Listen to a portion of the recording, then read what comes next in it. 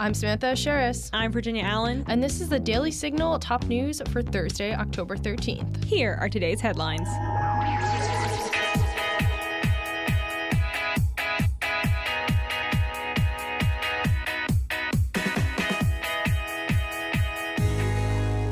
The Consumer Price Index rose 0.4% in September, showing that inflation remained at a near four-decade high of 8.2%, the U.S. Bureau of Labor Statistics reported earlier today.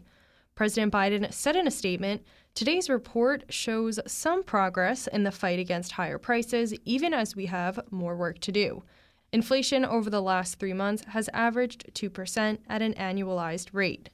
E.J. Antoni, a research fellow for regional economics in the Center for Data Analysis here at the Heritage Foundation, told the Daily Signal that the latest data from the Department of Labor shows inflation is not only crushing American families, but getting worse. Core inflation, which excludes food and energy, hit a new 40-year high. Antoni also explained that while the September report did not mark the highest annual consumer price index increase under the Biden administration, it did register the highest core consumer price index increase. The producer price index rose 0.4% in September and a total of 8.5% since last year, the Labor Department reported Wednesday. Nicholas Cruz is the school shooter who killed 17 people at Marjory Stoneman Douglas High School in 2018. On Thursday, he was sentenced to life in prison. Cruz pleaded guilty to the shooting last year, but was spared the death penalty after 7 hours of jury deliberations that lasted more than 2 days. Manuel Oliver's son, Joaquin, was killed in the shooting. In response to the ruling, the father tweeted, "Mass murderers, you get to live your natural life. You get your 3 hot meals a day. You get to shower every day, get medical attention, hey, even a hobby or a new education. What a great message is this sending?" According to ABC, Manuel's wife told reporters, "It should have been clear as day. If not now the death penalty, then when?" Gun control advocate David Hogg attended Marjory Stoneman Douglas High School at the time of the shooting. He shared his thoughts about the verdict on Twitter, writing, "Stop using the shooter's name or showing his photo. Stop giving him notoriety. Focus on the victims and supporting their families."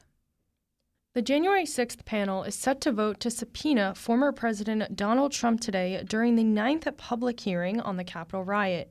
NBC News reported that the move has been under review for a while and that the committee has issued over 100 subpoena requests so far, in addition to conducting upward of 1,000 interviews and depositions.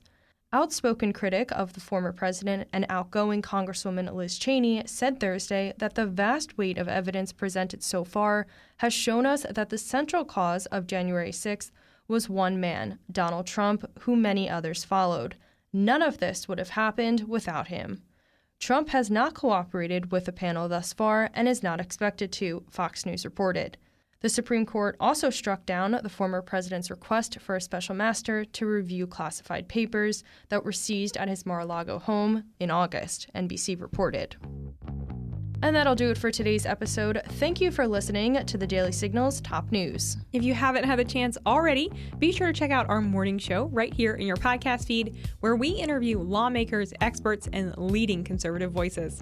Join us tomorrow morning for the Daily Signal interview edition. I will be sitting down with E.J. Antoni to discuss the Consumer Price Index, as well as some advice he has for holiday shopping. Also, make sure you subscribe to the Daily Signal podcast wherever you get your podcasts and help us reach even more listeners by leaving a 5-star rating and review. We read all of your feedback. Thanks again for listening. Have a great night, and we will be back with you all tomorrow morning. The Daily Signal podcast is brought to you by more than 500,000 members of the Heritage Foundation. The executive producers are Rob Bluey and Kate Trinko. Producers are Virginia Allen and Samantha Rank. Sound design by Lauren Evans, Mark Guiney, and John Pop. To learn more, please visit dailysignal.com.